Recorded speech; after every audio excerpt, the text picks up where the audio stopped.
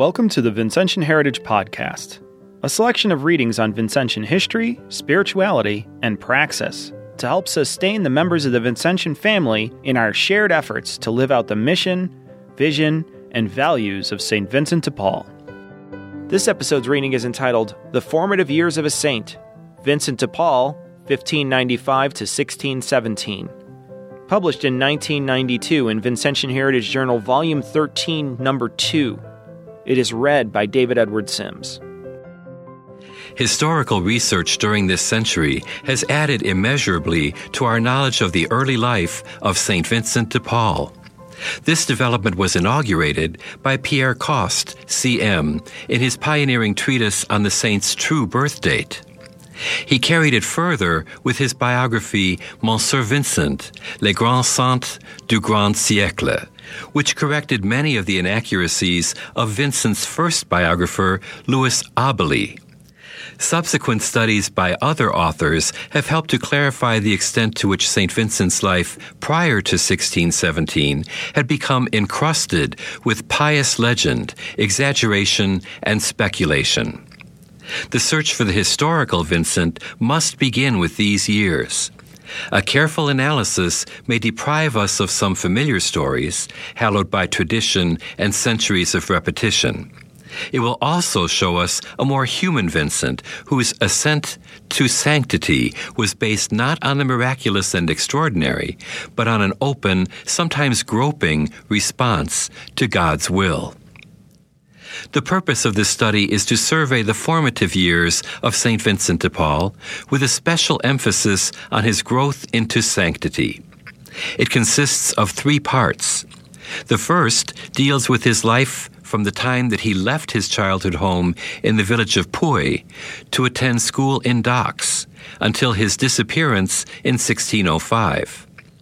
The second deals with the missing years, 1605 to 1607, that is, the period of the controversial Tunisian captivity.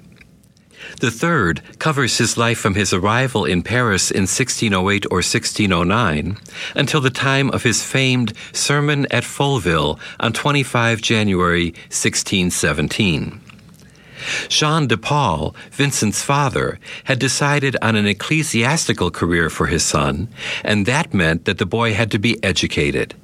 Fortunately, the Franciscans had a secondary school or college in nearby Dax. It was there that the young Vincent went. The question is, when? Early schooling in Dax. The chronology of these years is not always clear. St. Vincent spoke of having lived in the country until the age of 15. Coste interpreted this to mean that St. Vincent went to school in Dax at the beginning of his 15th year, and so he favored the date of 1595. On the other hand, Louis Abeli, the saint's first biographer, wrote that he began his studies in Dax about the year 1588. Since Abeli dated Vincent's birth in 1576, this would have meant that the future saint was about 12 years old. Abeli also said that Vincent spent 9 years in his studies, that is, finishing them about the year 1597. The latter date seems certain, since Vincent's degree in theology from the University of Toulouse, dated 12 October 1604, stated that he had been studying there for 7 years.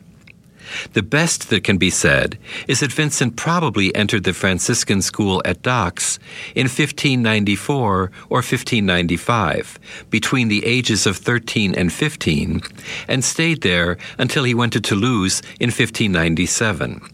The only known incident from his years in Dax is the famous one that he related to Madame de Lamoignon.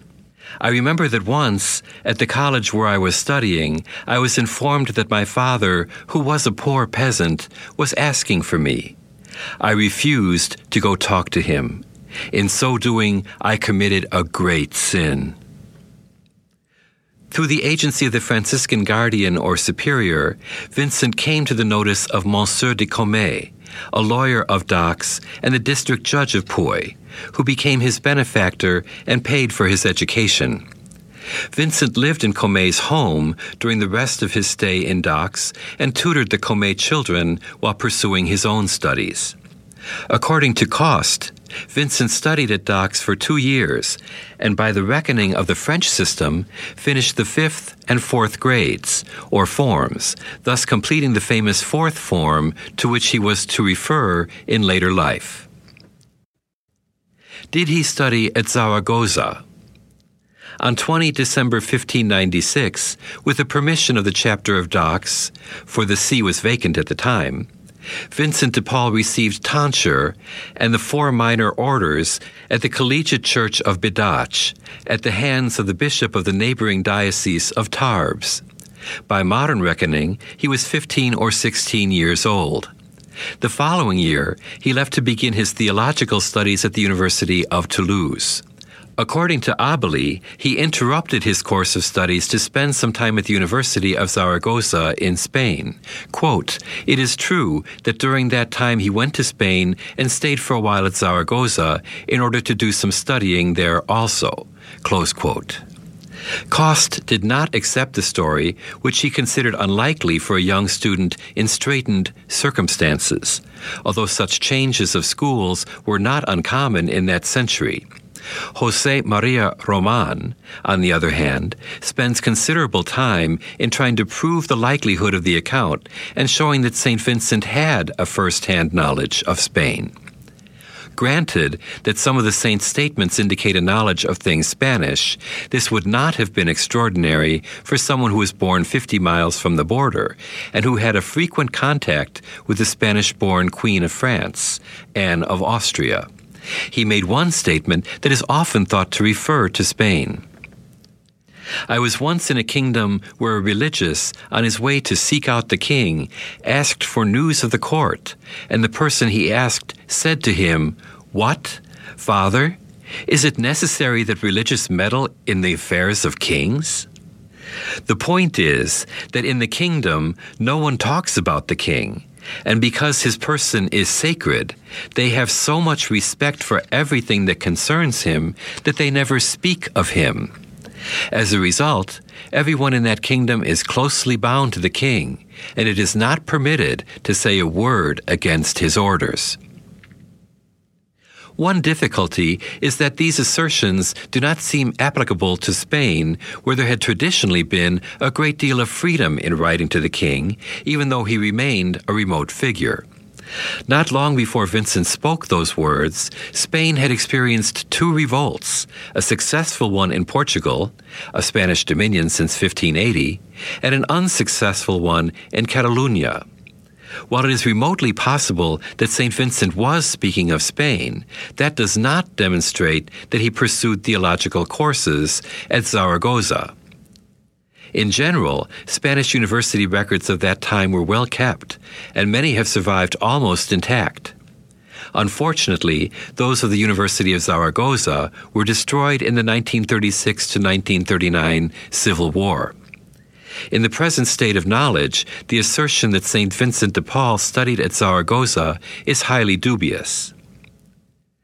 Coste has given a rather complete description of the University of Toulouse and its, quote, nations. As Román has pointed out, however, these questions have distracted historians from a far more important one. What kind of theological education was given at Toulouse? What school and system of theology predominated? Which teachers were most influential, and how would they have affected the thought and formation of the young Vincent? Unfortunately, these questions cannot be answered because the matter has never been researched. During Vincent's first year at the university, his father died. In his will, Jean de Paul urged his family to spare no sacrifice so that Vincent could continue his studies. Either these sacrifices were insufficient, or Vincent did not wish to be a burden to his family, because he soon accepted an offer to direct an academy for small boys at Bouzet-sur-Tarn, a short distance from Toulouse. Vincent seems to have been a natural teacher, for the reputation of his small school spread quickly. He soon moved the school to Toulouse so that he could continue his studies. This combination of being a teacher and student was not unusual in that century. Despite the success of his school, Vincent's financial situation seems to have remained somewhat precarious. The road to the priesthood. On 19 September 1598, Vincent was ordained a subdeacon, and 3 months later, 19 December, a deacon, both times by the same Bishop of Tarbes who had given him tonsure and minor orders. The See of Dax was still without a bishop at the time of both these ordinations, and so the dismissorial letters were issued by the Vicar General. Dismissorials for the priesthood were issued on 13 September 1599, also by the Vicar General of Dax. It seems plausible that Vincent's intention was to be ordained at the following quarter tense, or Ember Days, the traditional time for such ordinations. He waited more than a year, however, before seeking ordination. When he did so, he did not go to the newly installed Bishop of Dax, his own ordinary, or even to the neighboring Bishop of Tarbes. Rather, he went to some distance and inconvenience to receive ordination from François de Bourdeille, Bishop of Périgueux. The ceremony was performed in the bishop's private chapel in what is now the village of Château-l'Évêque on 23 September 1600. Why Périgueux?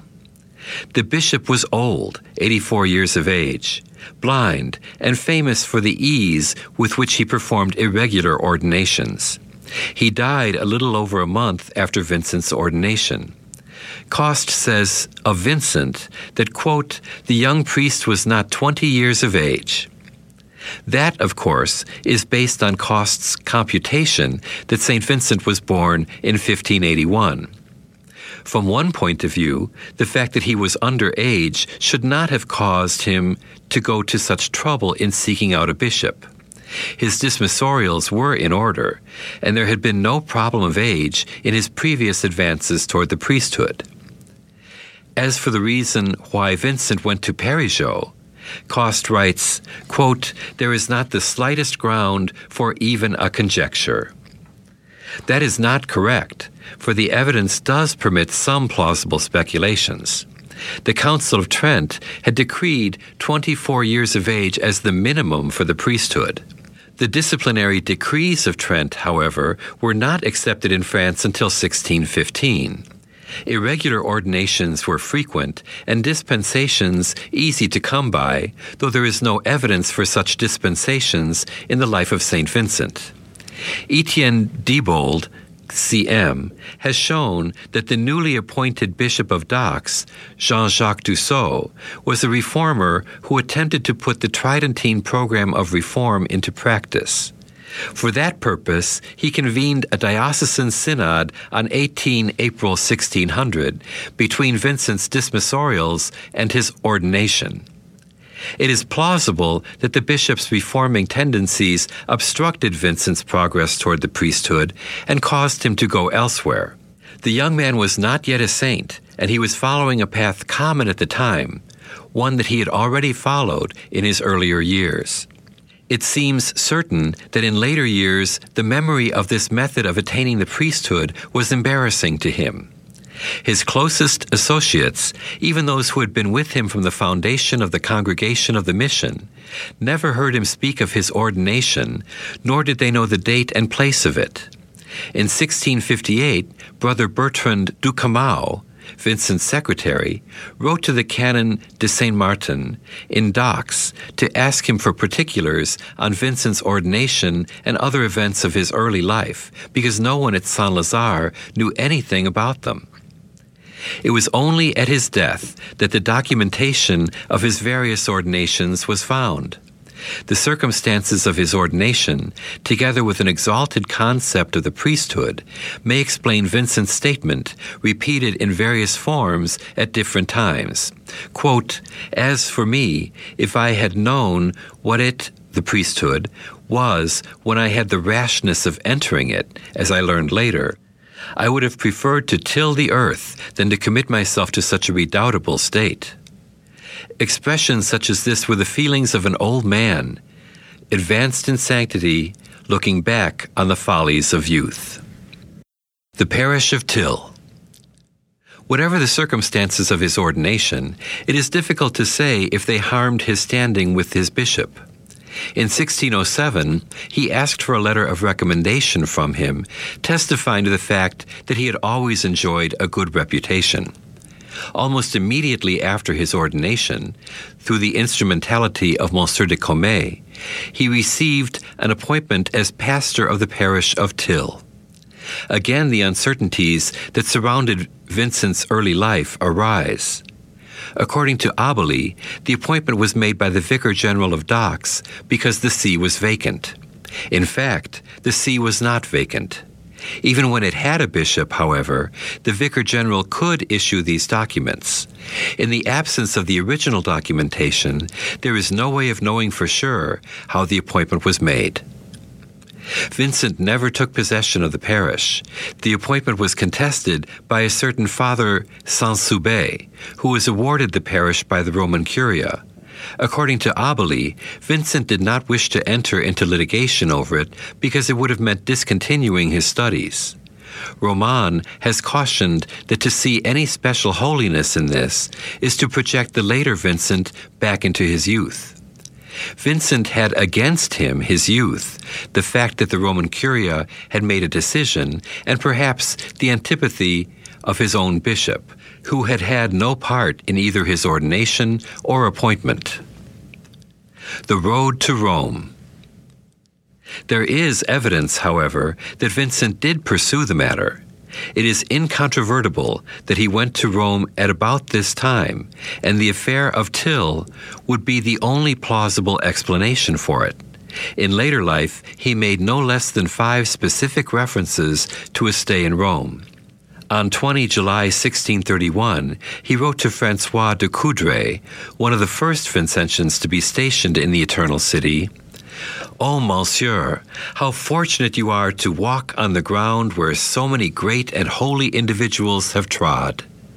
This consideration moved me to such an extent when I was in Rome 30 years ago that, although I was burdened with sins, I could not help being affected even to tears, it seems to me." That Vincent was not using the term 30 years in a wide sense is shown by the other 4 references, all of which place the journey in the pontificate of Clement VIII, from 1592 to 1605. These are the references. "I have seen a holy pope who was Clement VIII, a most holy man, so holy that the heretics themselves would say, 'Pope Clement is a saint.' He was so touched by God and had the gift of tears in such abundance that when he went up the way called the Holy Stairway, La Scala Santa, he completely bathed it in tears. Pope Clement VIII, whom I had the honor of seeing and who is a saint, and that holy Pope, Clement VIII, whom I had the happiness of seeing, and Pope Clement VIII, whom I had the honor of seeing." Since Clement VIII died in 1605, it is certain that Vincent was referring to a visit to Rome prior to the one he claimed to have made in 1607 to 1608, after his return from Tunisia. This trip probably took place around 1601 in an attempt to win back the parish. It was a visit that Vincent remembered fondly, although he never explained why he had gone there, and obviously no one had asked him. Though this may seem to be a trivial point, it is of supreme importance in evaluating the veracity of his account of the Tunisian captivity. Vincent returned to his studies, his boarding school, and his hope of eventually having a good benefice. In 1604, he received his degree of Bachelor of Theology, which authorized him to expound the second book of Peter Lombard's Sentences. This, and possibly a licentiate in canon law that he may have earned or been given in Paris at an unknown date, were the only academic degrees that he ever had. The young Gascon priest. The year 1605 marks an important and crucial stage in the life of Vincent de Paul. At this point, we can ask, what kind of man are we dealing with at this time? What kind of person was he at the age of 24? The answer will have to avoid two extremes. The one is hagiographic, the tendency of biographers such as Abele, Collet, and most of those before the 20th century to find the holiness of the later years in his youth and young manhood. The other, toward which some modern authors have tended, is to see a wild and turbulent young priest who did not seem worthy of his calling. Several characteristics can be discerned in the young Vincent. He was obviously intelligent. In an era of ignorant priests, he was well educated. He must have had an attractive personality. Otherwise, it would be difficult to understand how someone like Monsieur de Commet could have become his benefactor, or how his boarding school could have been a success. He was devout enough to be moved to tears by his experiences in Rome. He seems to have been a naturally gifted teacher, as the school and his later experience with the Gandhis indicate. He also showed dedication to his family. The detachment of later years is not found in the young priest. That he was primarily interested in a respectable clerical career is beyond doubt. He was constantly looking for benefices, especially one that would enable him to lead the quiet life of a devoted but securely situated small-town pastor. Though he had great potential, he was limited in his outlook and ambition. He seems to have been in many ways a typical Gascon. Lively, impetuous, given to dramatic exaggeration, a bit restless, and perhaps hot-headed and choleric. Was he, however, even more roguish and turbulent? Was he capable of more impulsive and extreme behavior in his pursuit of a good living? And was he capable of lying, even to his benefactor? The answer to these questions will depend on one's evaluation of the account of the Tunisian captivity. 2. The missing years, 1605 to 1607. By his own account, Vincent de Paul was heavily in debt in the year 1605. Hence, the first part of that year saw him involved in several attempts to obtain the money necessary to satisfy his creditors.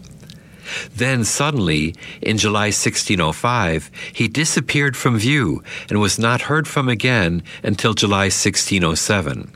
These are the missing years of Vincent de Paul when, as Luigi Mezzadri has said, he remains in a certain way outside of history. The captivity narrative. What had happened to him? One answer was given by Vincent himself in his two famous letters to Monsieur de Commet, the younger brother of his benefactor.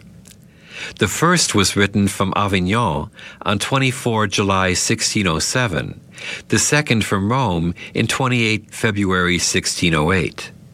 They describe what Henri Bremond has called, quote, the last chapter of the Arabian Nights. The contents are familiar to all who have studied the saint's life. He tells how he was left a legacy by a kindly widow of Toulouse, and that this legacy included a debt of 300 or 400 crowns, or écus, owed to her by, quote, a wicked rogue. Vincent went to Toulouse, but found that his man had fled to Marseille. He went to Marseille, jailed his quarry, and settled the debt for 300 crowns. A gentleman with whom he had been lodging persuaded him to return to Toulouse by taking a boat from Marseille to Narbonne. Vincent did so, but the ship was captured by Barbary pirates who enslaved the passengers. Vincent himself claimed to have been wounded in the fighting.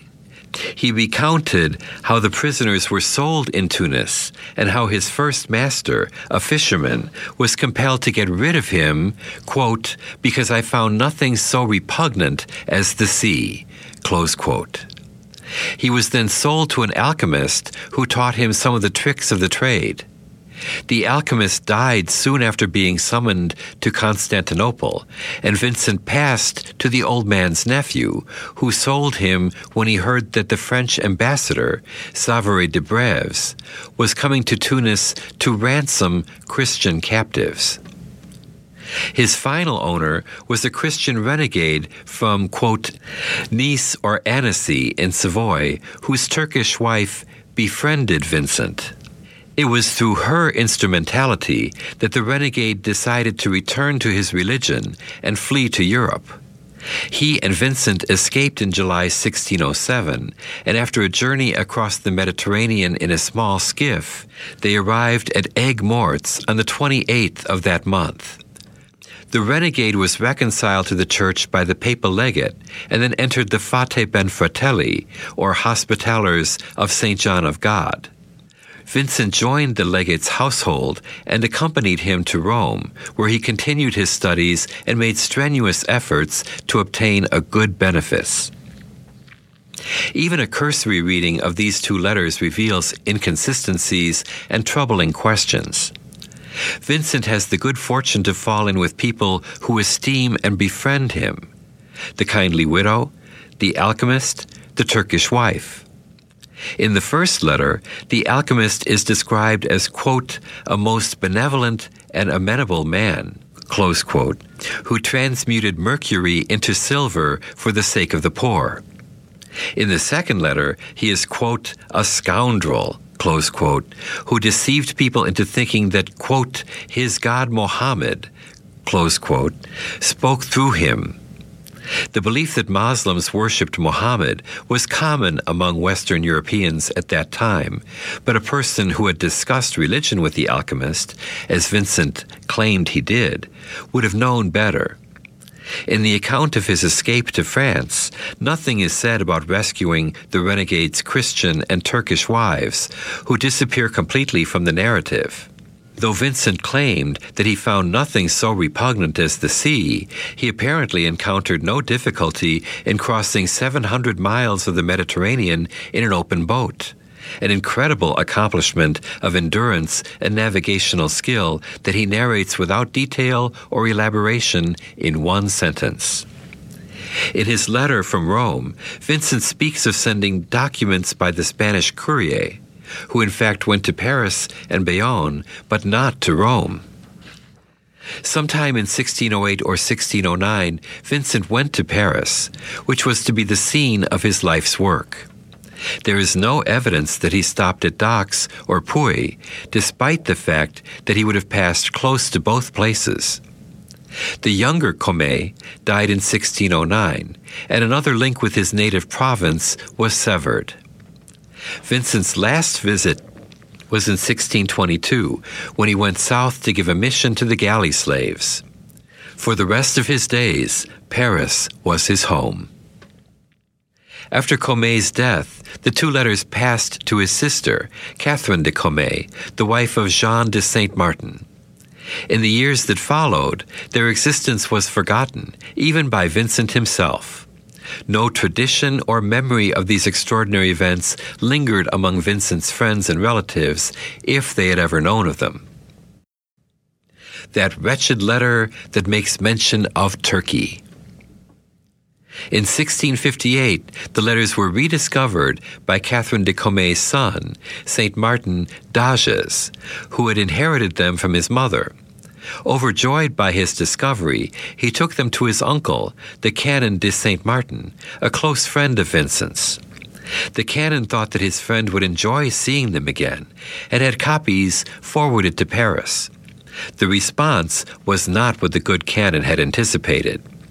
Vincent burned the copies and wrote to beg the return of the originals. Brother Ducournau added a postscript to the letter to warn the canon that the letters would be destroyed if they fell into the saint's hands. As a result, Saint Martin never answered the request. Ducournau advised him to contact Father John Watbled, the superior of the Collège de Bonne Enfance in Paris. This the canon did. Watbled informed Antoine Portail, René Almaras, and Vincent's other associates of the discovery. The account of the captivity was a total surprise to all because Vincent had never mentioned a word of it. Ducournau echoed the general astonishment in a letter to Saint Martin in August 1658. None of us had ever known for sure that he had been in Barbary, and still less that he had converted his master. For me, Monsieur, I admire the conversion of that apostate, the humility of his slave, the assurance that he felt in his soul of having his liberty, and the grace that he had of making himself loved by the Turks. But I assure you that I admire still more the strength that he has had in never saying a single word of all these things to even one person of the community, although he has had the opportunity to talk about them hundreds and hundreds of times when speaking of the assistance to those captives that he has undertaken for the past 12 to 15 years. If those letters had fallen into his hands, no one would ever have seen them. This testimony was corroborated by St. Vincent's other secretary, Brother Louis Robineau. Quote, I would say only one more word, that having had the honor, during the space of about 13 whole years, of being as near to him as anyone in the community, with the exception of only 2 or 3 persons, nevertheless he never said to me, nor even hinted, either by word or in writing, that he had been a slave, although many times he happened to chance on the subject of Barbary, on the wretchedness of the poor slaves, and he wrote rather often to that country. Close quote. It is quite clear that Vincent de Paul, who was always reserved about himself, was quite reticent in speaking to his confreres about his early life. What he did say fell into the category of formalized statements about his poor childhood or work as a swineherd. Even for those who had known him the longest, his life prior to his arrival in Paris was a closed book. His ordination to the priesthood, his second trip to Rome in 1608, and the reasons why he went to Paris without a benefice from the papal legate were all things that were never mentioned. His silence about the sojourn in Tunis was to assume great importance in the controversy that eventually swirled around his account. St. Vincent continued his efforts to regain possession of the letters. On 18 May 1660, at the age of 78 and with only 6 months to live, he wrote an anguished appeal to St. Martin. Quote, I entreat you, by all the favors that God has been pleased to give you, to do me the favor of sending me that wretched letter that makes mention of Turkey. I speak of the one that Monsieur Dodges has found among the papers of Monsieur his father. I beg you yet again, by the heart of Jesus Christ our Lord, to do me this favor that I ask of you as quickly as possible. Close quote. Again, the canon did not reply. In the following centuries, after innumerable adventures, the 2 letters ended up in the possession of the Vincentian Fathers and the Daughters of Charity. The authenticity of the letters has never been in doubt. They are clearly in Vincent's handwriting, and he never denied having written them, nor for 3 centuries did anyone doubt the truth of their contents. Although Abele used the first letter and quoted from it in his biography of St. Vincent, he did not give a complete account. He removed the references to the captives being stripped totally naked and suppressed Vincent's participation in the experiments of the alchemist. Because Abele's work was written with an eye to future canonization, these omissions are understandable. Rather more remarkable is the fact that he made no reference whatever to the second letter or its contents. Who was Guillaume Gautier? Abele's work was the basis for the second major life of St. Vincent, that of the 18th century Vincentian theologian Pierre Collet, 1693 to 1770. Collet was not an historian, and his work clearly reflected this. He was guilty of even more outrageous historical sins than was Abeli. With regard to the Tunisian captivity, Collet repeated Abeli's account. Between the first and second editions of his work, however, Collet made some interpolations in the account that were to muddy the waters for centuries. Since the matter is rather complex, some preliminary points should be noted. 1. In his letter of 24 July 1607 from Avignon, Vincent did not mention the name of his last owner, nor did he identify him in any way except to say that he was a renegade from Nice in Savoy. He said nothing about the man's having been a priest or former religious.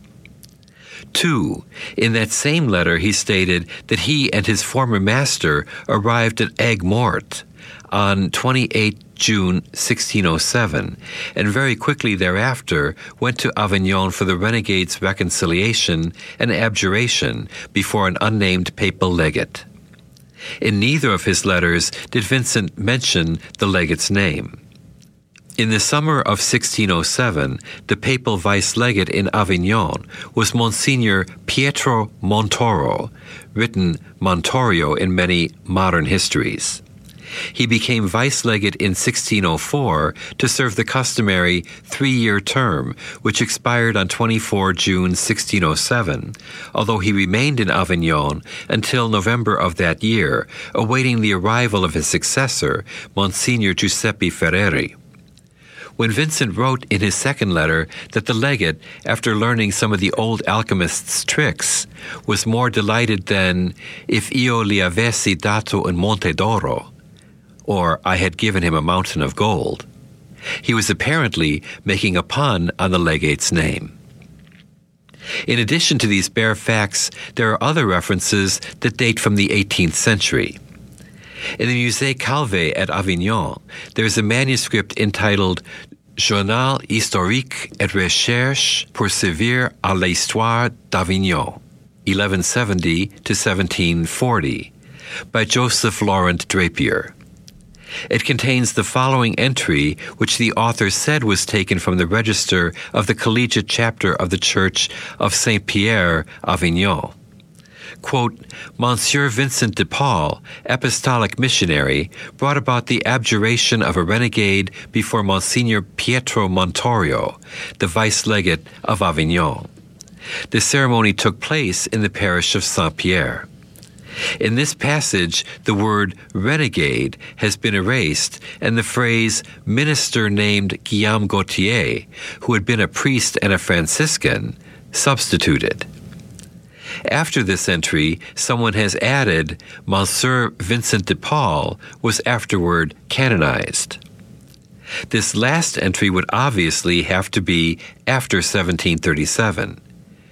Drapier did not give a date for the abjuration, but the mention of Montorio puts it after 1604 and before November 1607. As will be seen, there is good reason to reject the interpolated identification of the renegade with Guillaume Gautier. Another manuscript history, Notes sur l'histoire d'Avignon, 18e siècle, by Canon Marsilian, contains the following. Quote, 1607, 29 June. St. Vincent de Paul, having converted a renegade, brought about his abjuration in the Church of Saint-Pierre, 29 June 1607, at the hands of Monsignor Pietro de Montorio, vice-legate of Avignon, who was present there during the office of St. Peter. Close quote. This entry, which was clearly written after 1737, gives a precise date for the abjuration. 3. The Deliberations du Chapitre de Saint-Pierre d'Avignon, Registre 18e siècle, after describing some abjurations that took place on 29 June 1775, adds, quote, at the beginning of the last century, St. Vincent de Paul brought about the same thing in our church. On the same day, before Monsignor Pietro Francesco Montorio, Bishop of Nicastro, vice-legate of Avignon, close quote.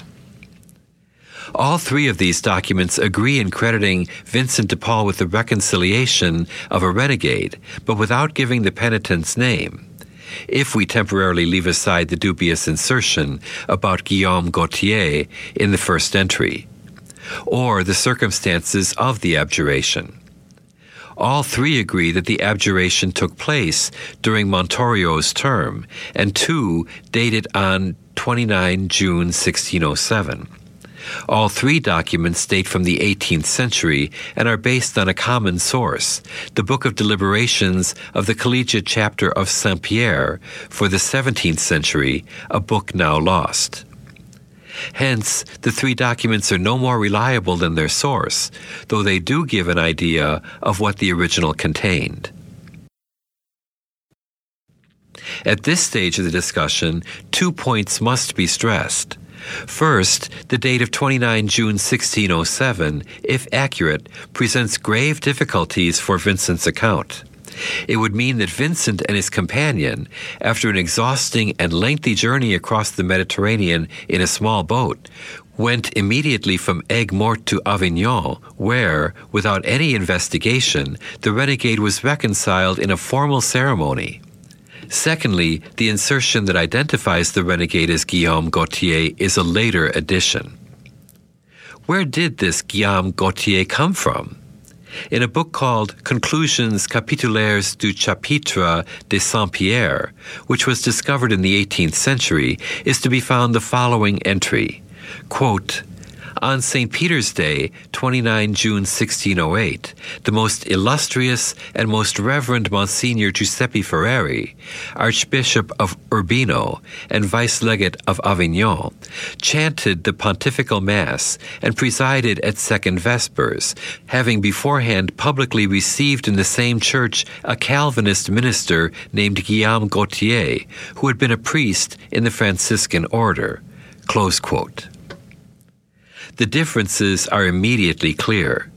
One, this entry identifies a renegade named Gautier as a Franciscan who had become a Calvinist or Huguenot minister, not a Muslim. Two, it dates the abjuration a full year after Vincent's return, at a time when he was supposedly in Rome. Three, it says that the abjuration took place before Montorio's successor. 4. It makes no mention of Vincent de Paul. How, then, did this Gautier become identified with the renegade in Vincent's account? This was entirely the work of Pierre Collet. In 1757, he visited Avignon and made the acquaintance of a prominent local historian, Joseph Louis Dominique de Cambie, the Marquis de Velleron. The latter showed Collet the entry concerning Gautier, and perhaps some of the others. Whichever ones Collet may have seen, he quickly concluded that Gautier was Vincent's renegade. It is now impossible to say what led him to make the identification.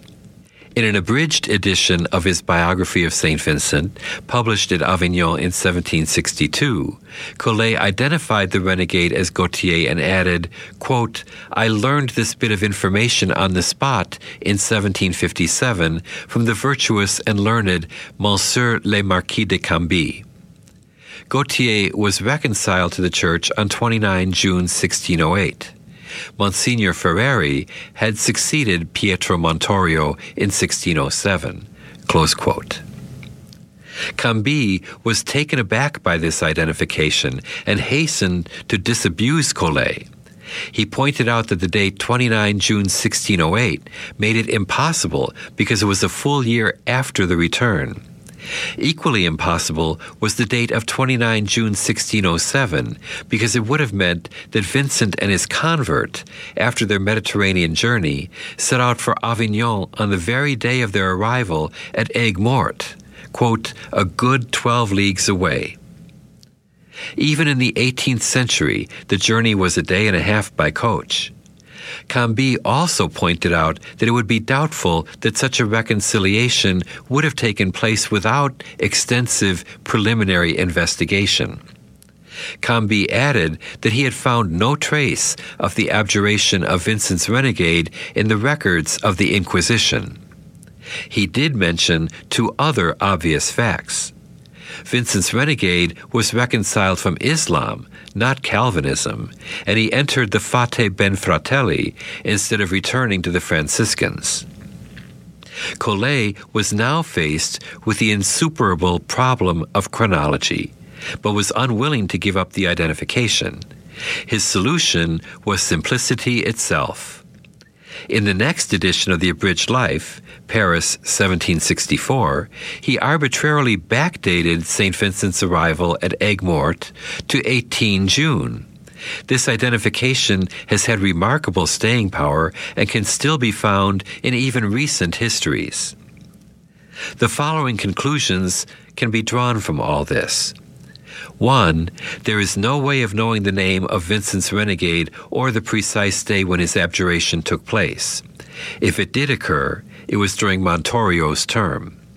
2. There is later evidence that Vincent was responsible for the reconciliation of a renegade at Avignon on 29 June 1607.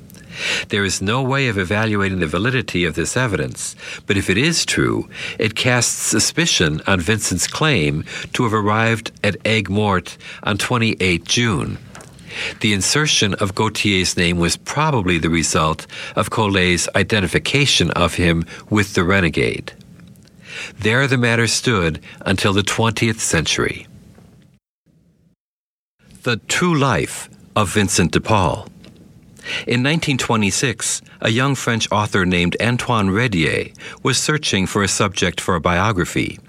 Since biographies of saints were fashionable and potentially profitable, he decided to write a life of St. Vincent de Paul. He acknowledged that his motives were less than spiritual and that he hunted for the topic as he would for an apartment. In search of information, he sought out Pierre Coste, C.M., the acknowledged authority on the saint. Coste had recently published his monumental edition of St. Vincent's correspondence, conferences, and documentation, thus bringing together for the first time the primary sources of the saint's life. 5 years after this, he published his classic biography, Monsieur Vincent, Le Grand Saint du Grand Siècle. Redier, whose own account of his dealings with Coste is manifestly self-serving, said that he was the first person to make of the CED, that he worked under Coste's direction, quote, in his cell and under his gaze, close quote, and that Coste told him that he would have the unique privilege of writing the, quote, true life of St. Vincent de Paul. And this is what Redier titled his book, La vraie vie de Saint Vincent de Paul. In search of background, Redier went to Dax and the Vincentian house at the Berceau St. Vincent de Paul outside of Dax, where he was a guest of the Vincentians. One day, as he and one of his Vincentian guides were strolling along a country road, the priest asked him suddenly, "And has Monsieur Coste confided to you what he thinks about the story of the captivity in Tunis?" Redier replied that he had not. "Ah, well, there are famous letters of Monsieur Vincent in which he tells with 1,000 details about his captivity among the Turks. Monsieur Coste doesn't believe a word of it." Redier asked if the letters were fakes.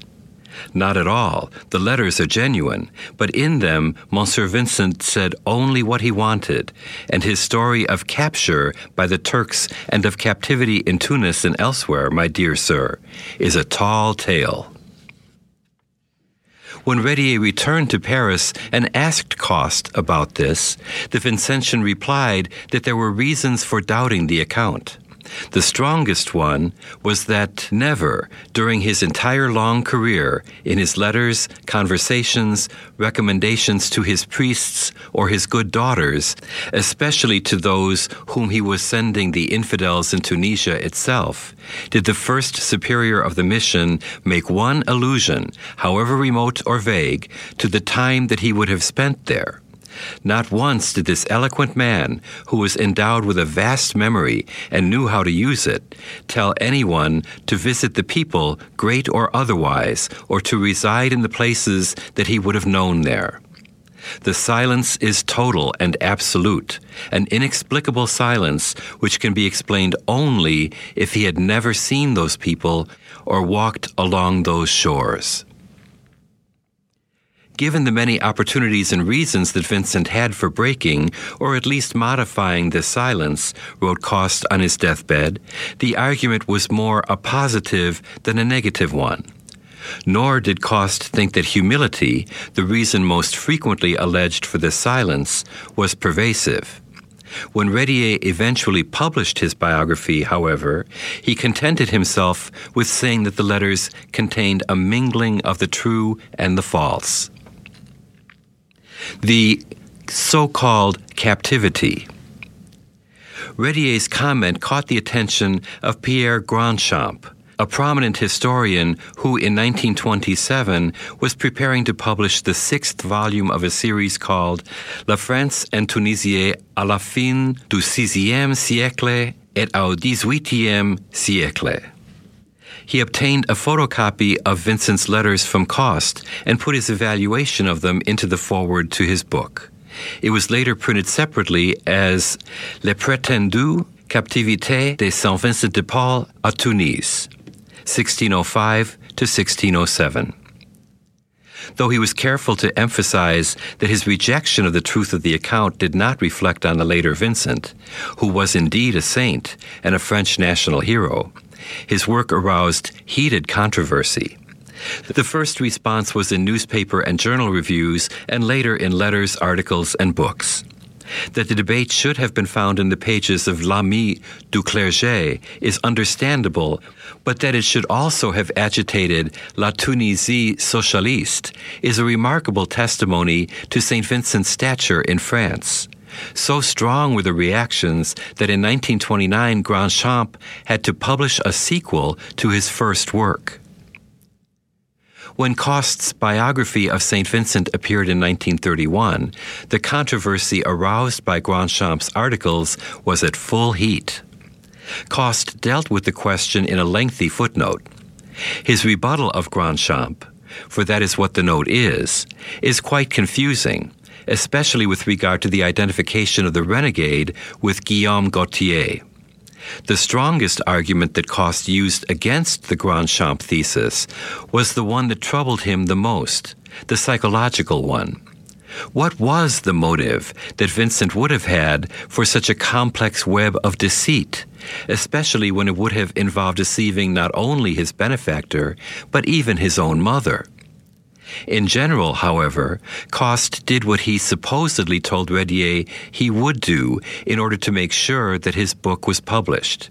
He gave a weak defense of a position that he did not believe.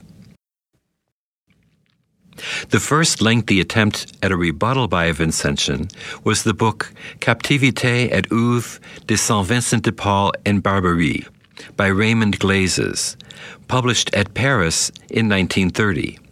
The book dealt with the controversy over the captivity and with the other works of St. Vincent in North Africa. Though Glazes had had personal experience there, he was not a professional historian, and so the book was not very effective. In 1937, Joseph Guichard attempted a more thorough refutation in his work Saint Vincent de Paul, Esclave à Tunis. The book was massive and detailed, but was justly criticized for being a collection of undigested data.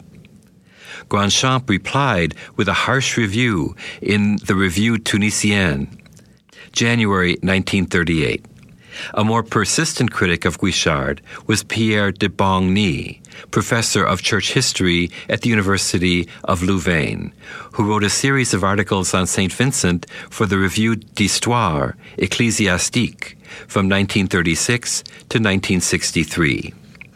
The cudgels were taken up anew in 1960 by G.F. Rossi, C.M., of the Collegio Alberoni in Piacenza, Italy, in an article whose title translates as The Slavery of St. Vincent de Paul is a Historical Fact. The article was verbose, and Rossi showed little historical awareness or critical sense in the use of data.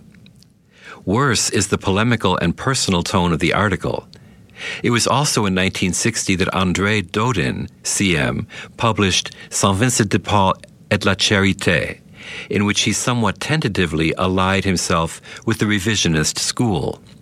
He appears to have been the first Vincentian of scholarly repute to have doubted in print the veracity of Vincent's story.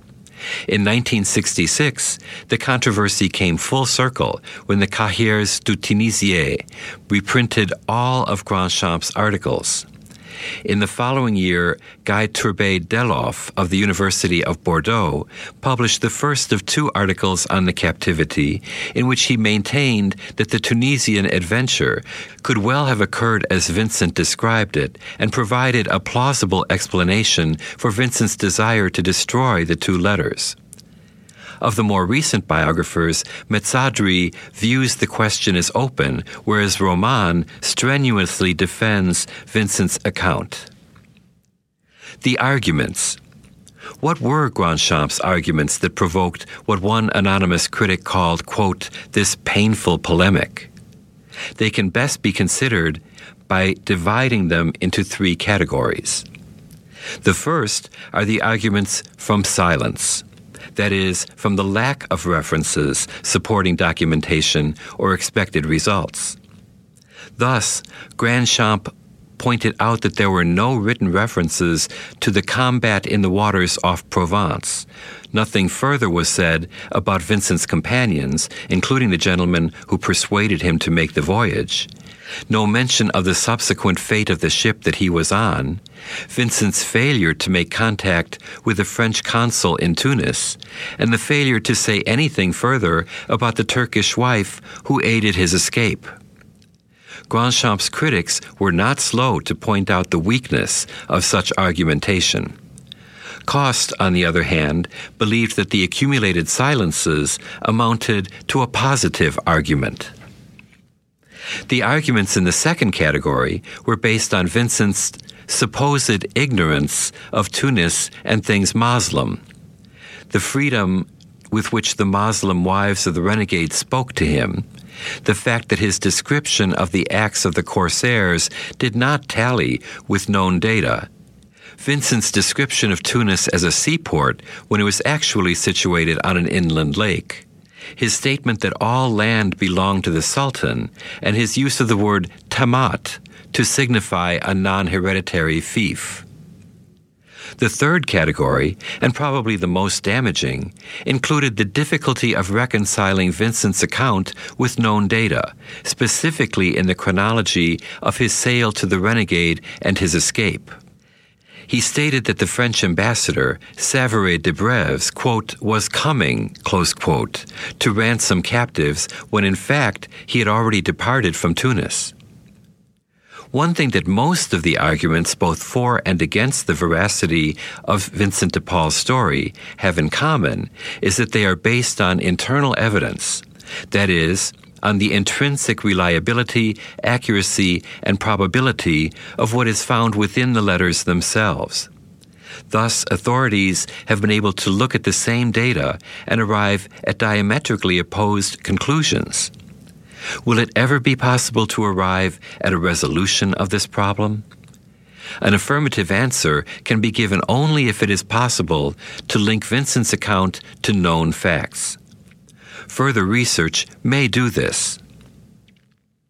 Does the answer lie in Rome? The key may be found in the question of Vincent's visit to Rome in 1608, as described in his letter of 28 February of that year. If it can be demonstrated that Vincent was not in Rome at that time, then it can be presumed that the story of the Tunisian captivity is equally false. As was mentioned above, Vincent de Paul definitely visited Rome before the death of Clement VIII in 1605, most probably in 1601.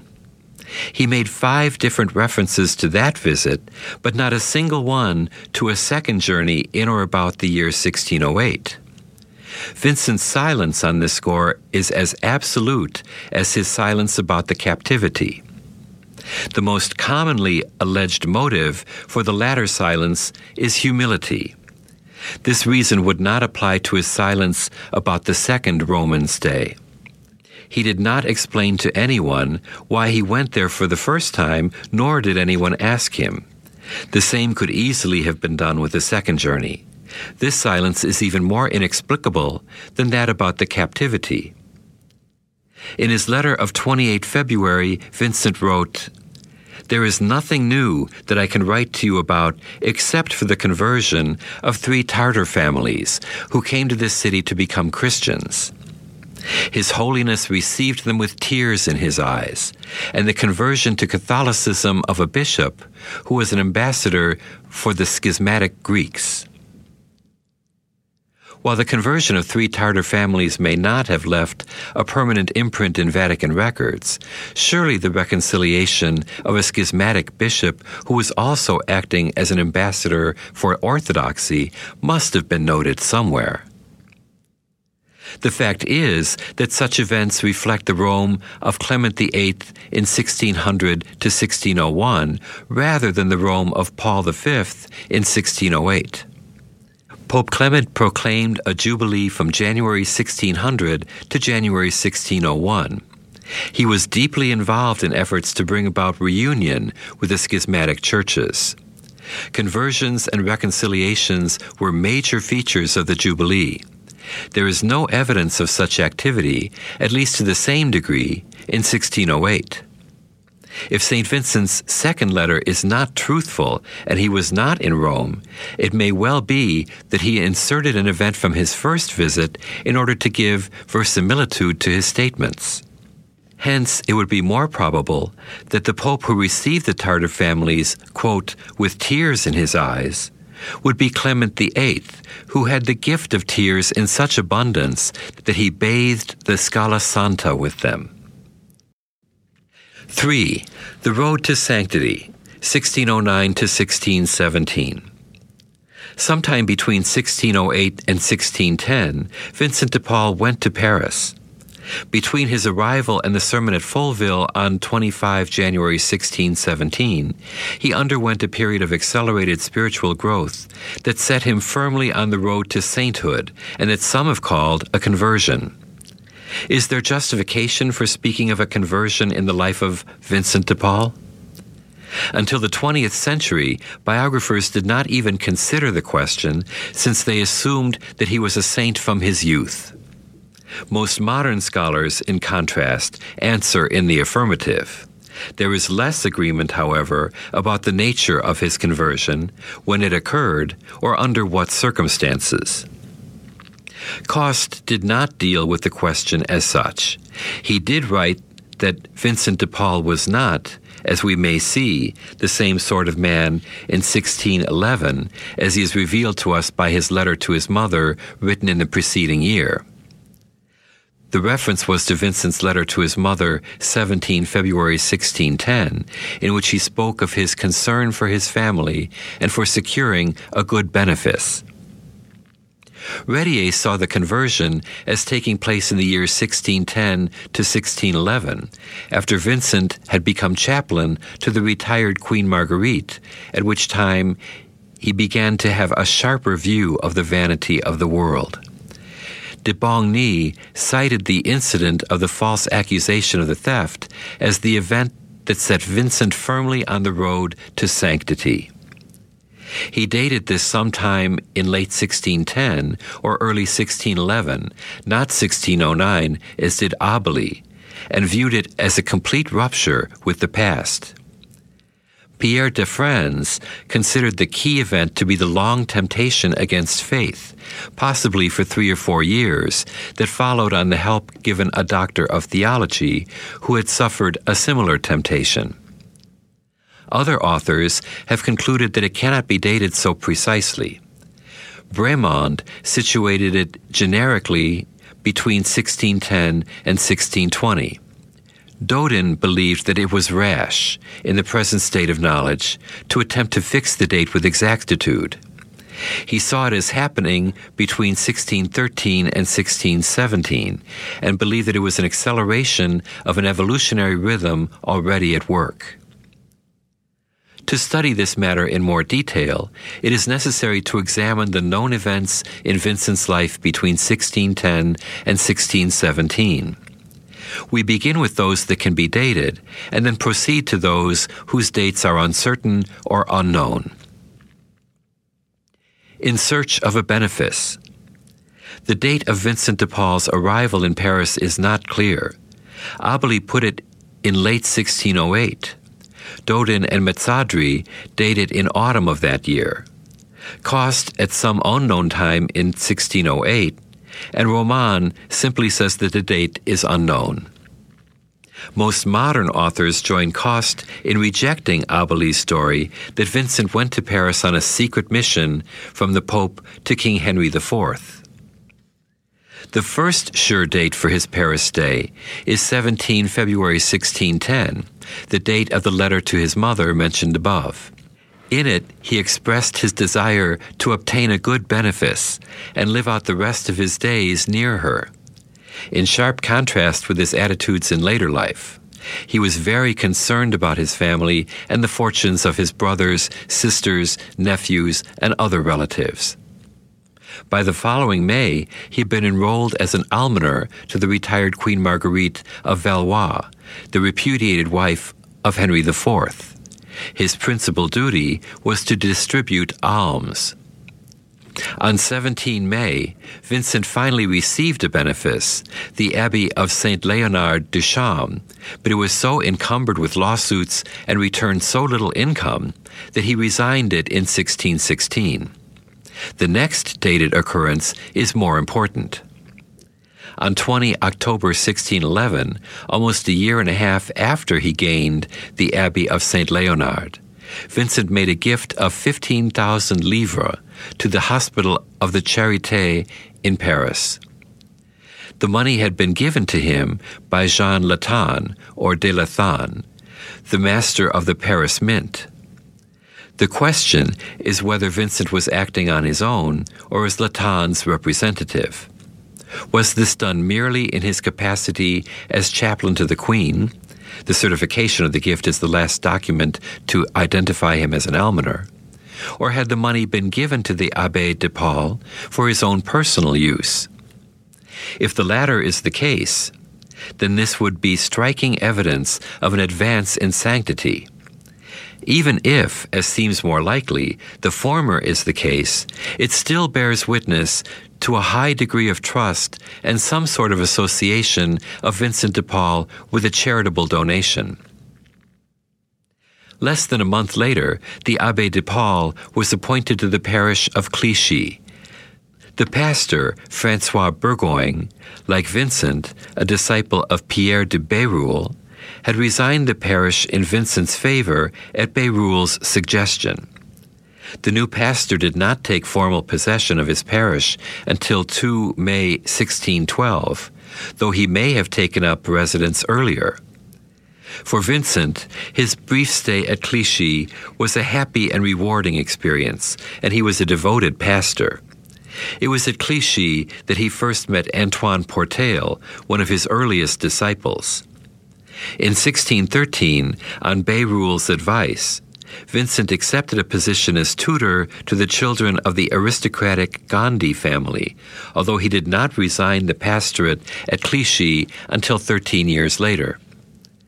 During that time, he directed the parish through an administrator, and although he made visits, he was essentially an absentee pastor, a not uncommon occurrence in those times.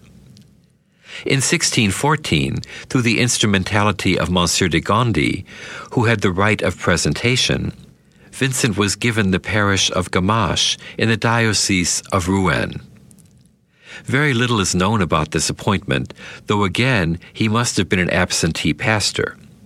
In the following year, he was appointed treasurer and canon of the chapter of Écueils, another position over which Monsieur de Gondi had the right of patronage. Vincent took possession of the position through a procurator and was an absentee canon, a fact that brought complaints from the chapter. There is no documentation as to when he resigned this benefice. Cosse said that he probably did not hold it long, but de Bongny claimed that he kept it for 30 years. On 29 October 1616, Vincent resigned the Abbey of Saint Leonard for reasons given above. Undated events. Although it is impossible to date precisely the first meeting of Vincent de Paul with Pierre de Bérulle, it seems that it was no later than 1610. The future saint took the great reformer as his spiritual director, or at least as his advisor, and the influence was strong and lasting. Close to this time also, we can place his first contacts with André Duval, whose influence may have been even more significant than that of Bérulle. There is no doubt that both men were important during these formative years of Vincent's vocation. Beyond this, there are two other accounts that are difficult or impossible to date, and that have been traditionally credited with important roles in the saint's development. These are the false accusation of theft and Vincent's prolonged temptation against faith. Unfortunately, neither one stands up to careful historical scrutiny. The false accusation of theft. There are three different versions of this story, one by St. Vincent to his community at Saint-Lazare on 9 June 1656. The second, Abély's version of that same conference.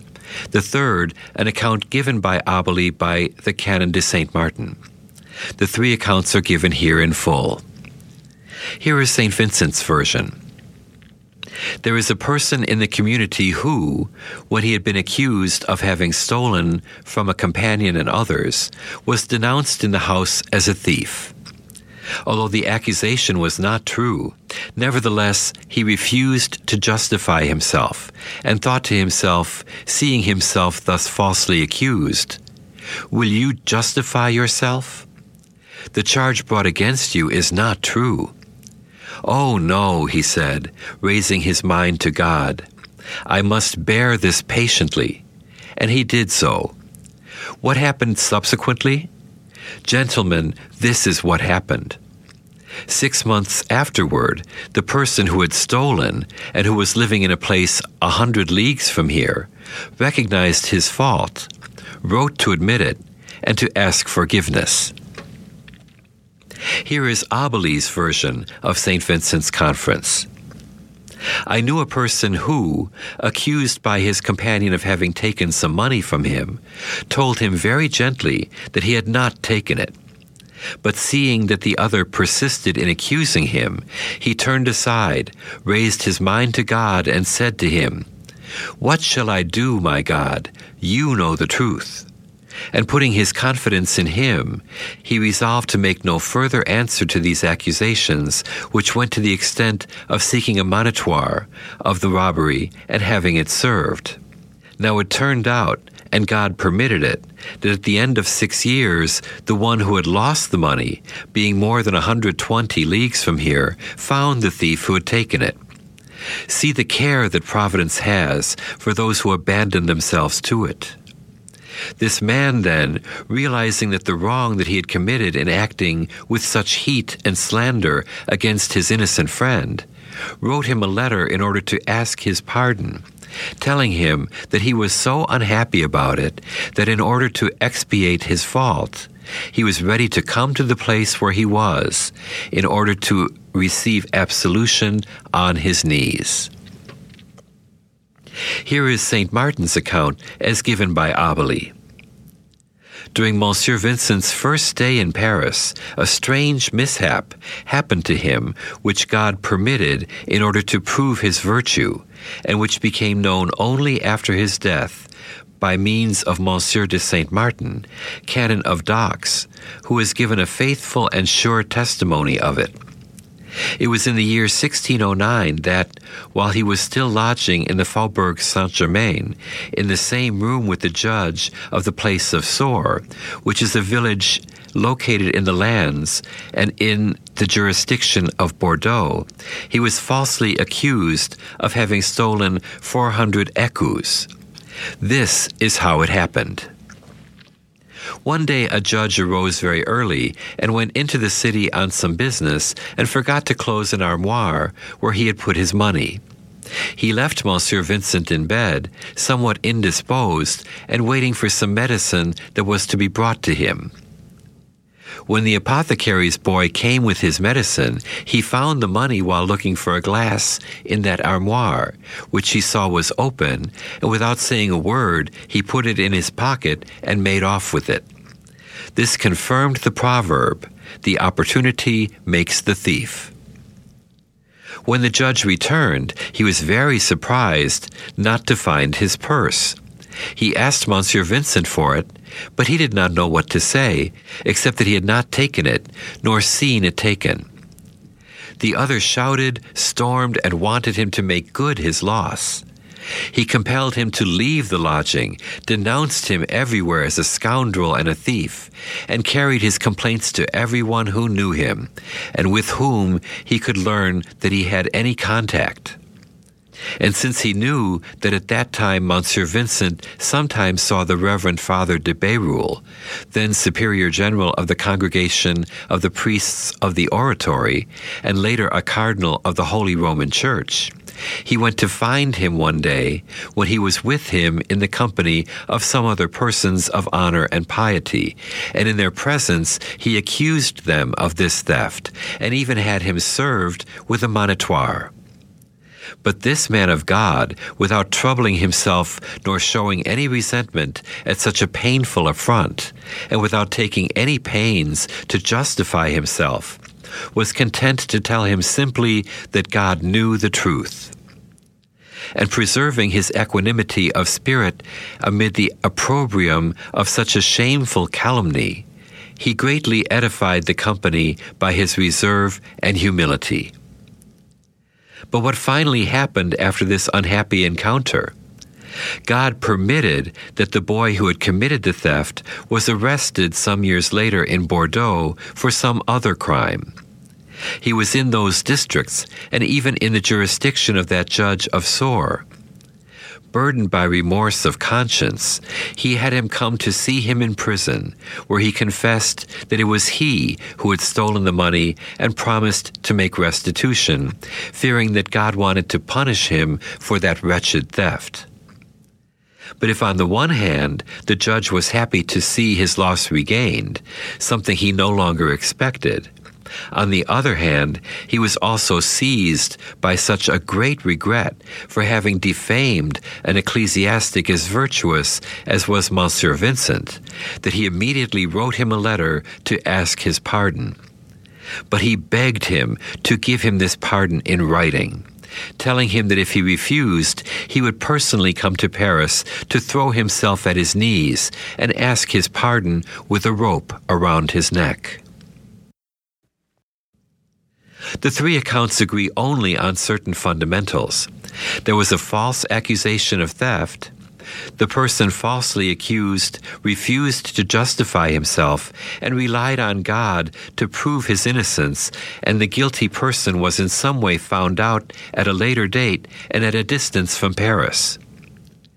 Beyond that, however, there are major disparities. The most notable difference is that St. Vincent's Conference of 9 June 1656 places the incident within the context of his community, specifically a house of the Congregation of the Mission.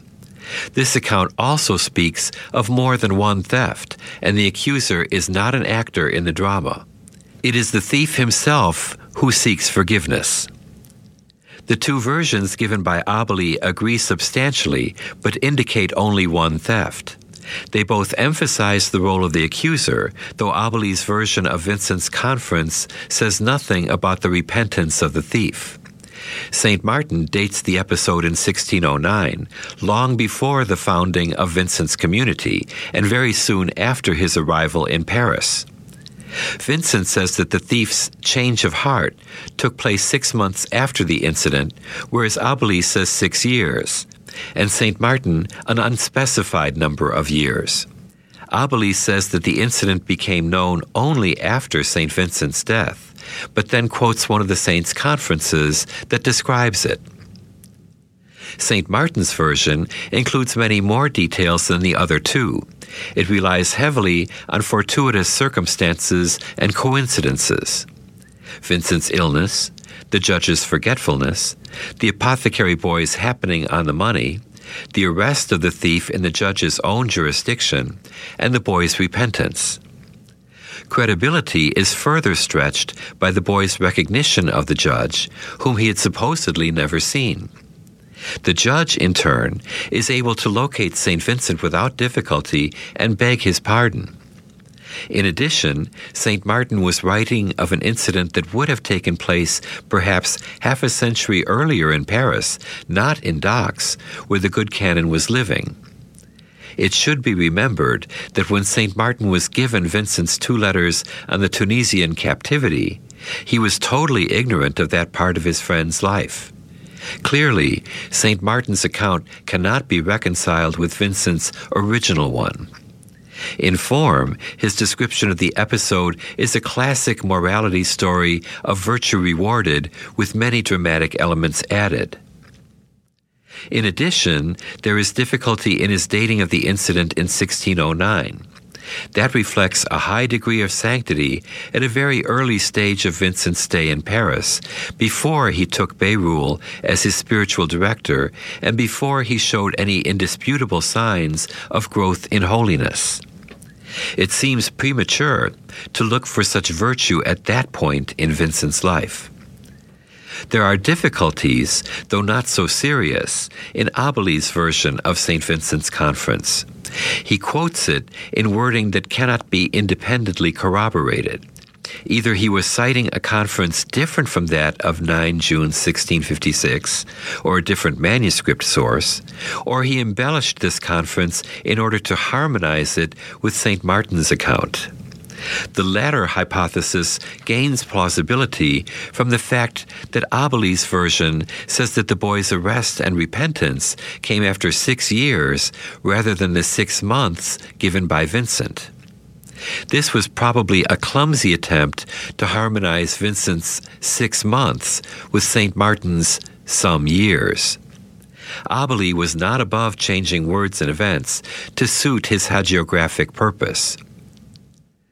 Under the circumstances, it seems best to reject both Abély and St. Martin and to rely solely on Vincent's own words.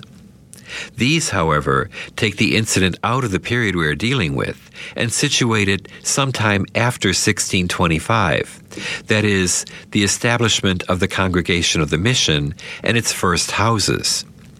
It is also unclear whether the incident occurred to St. Vincent or to another. The saint was very much in the habit of relating events of his own life in the third person, but it would be rash to presume that every such usage was a disguised way of referring to himself.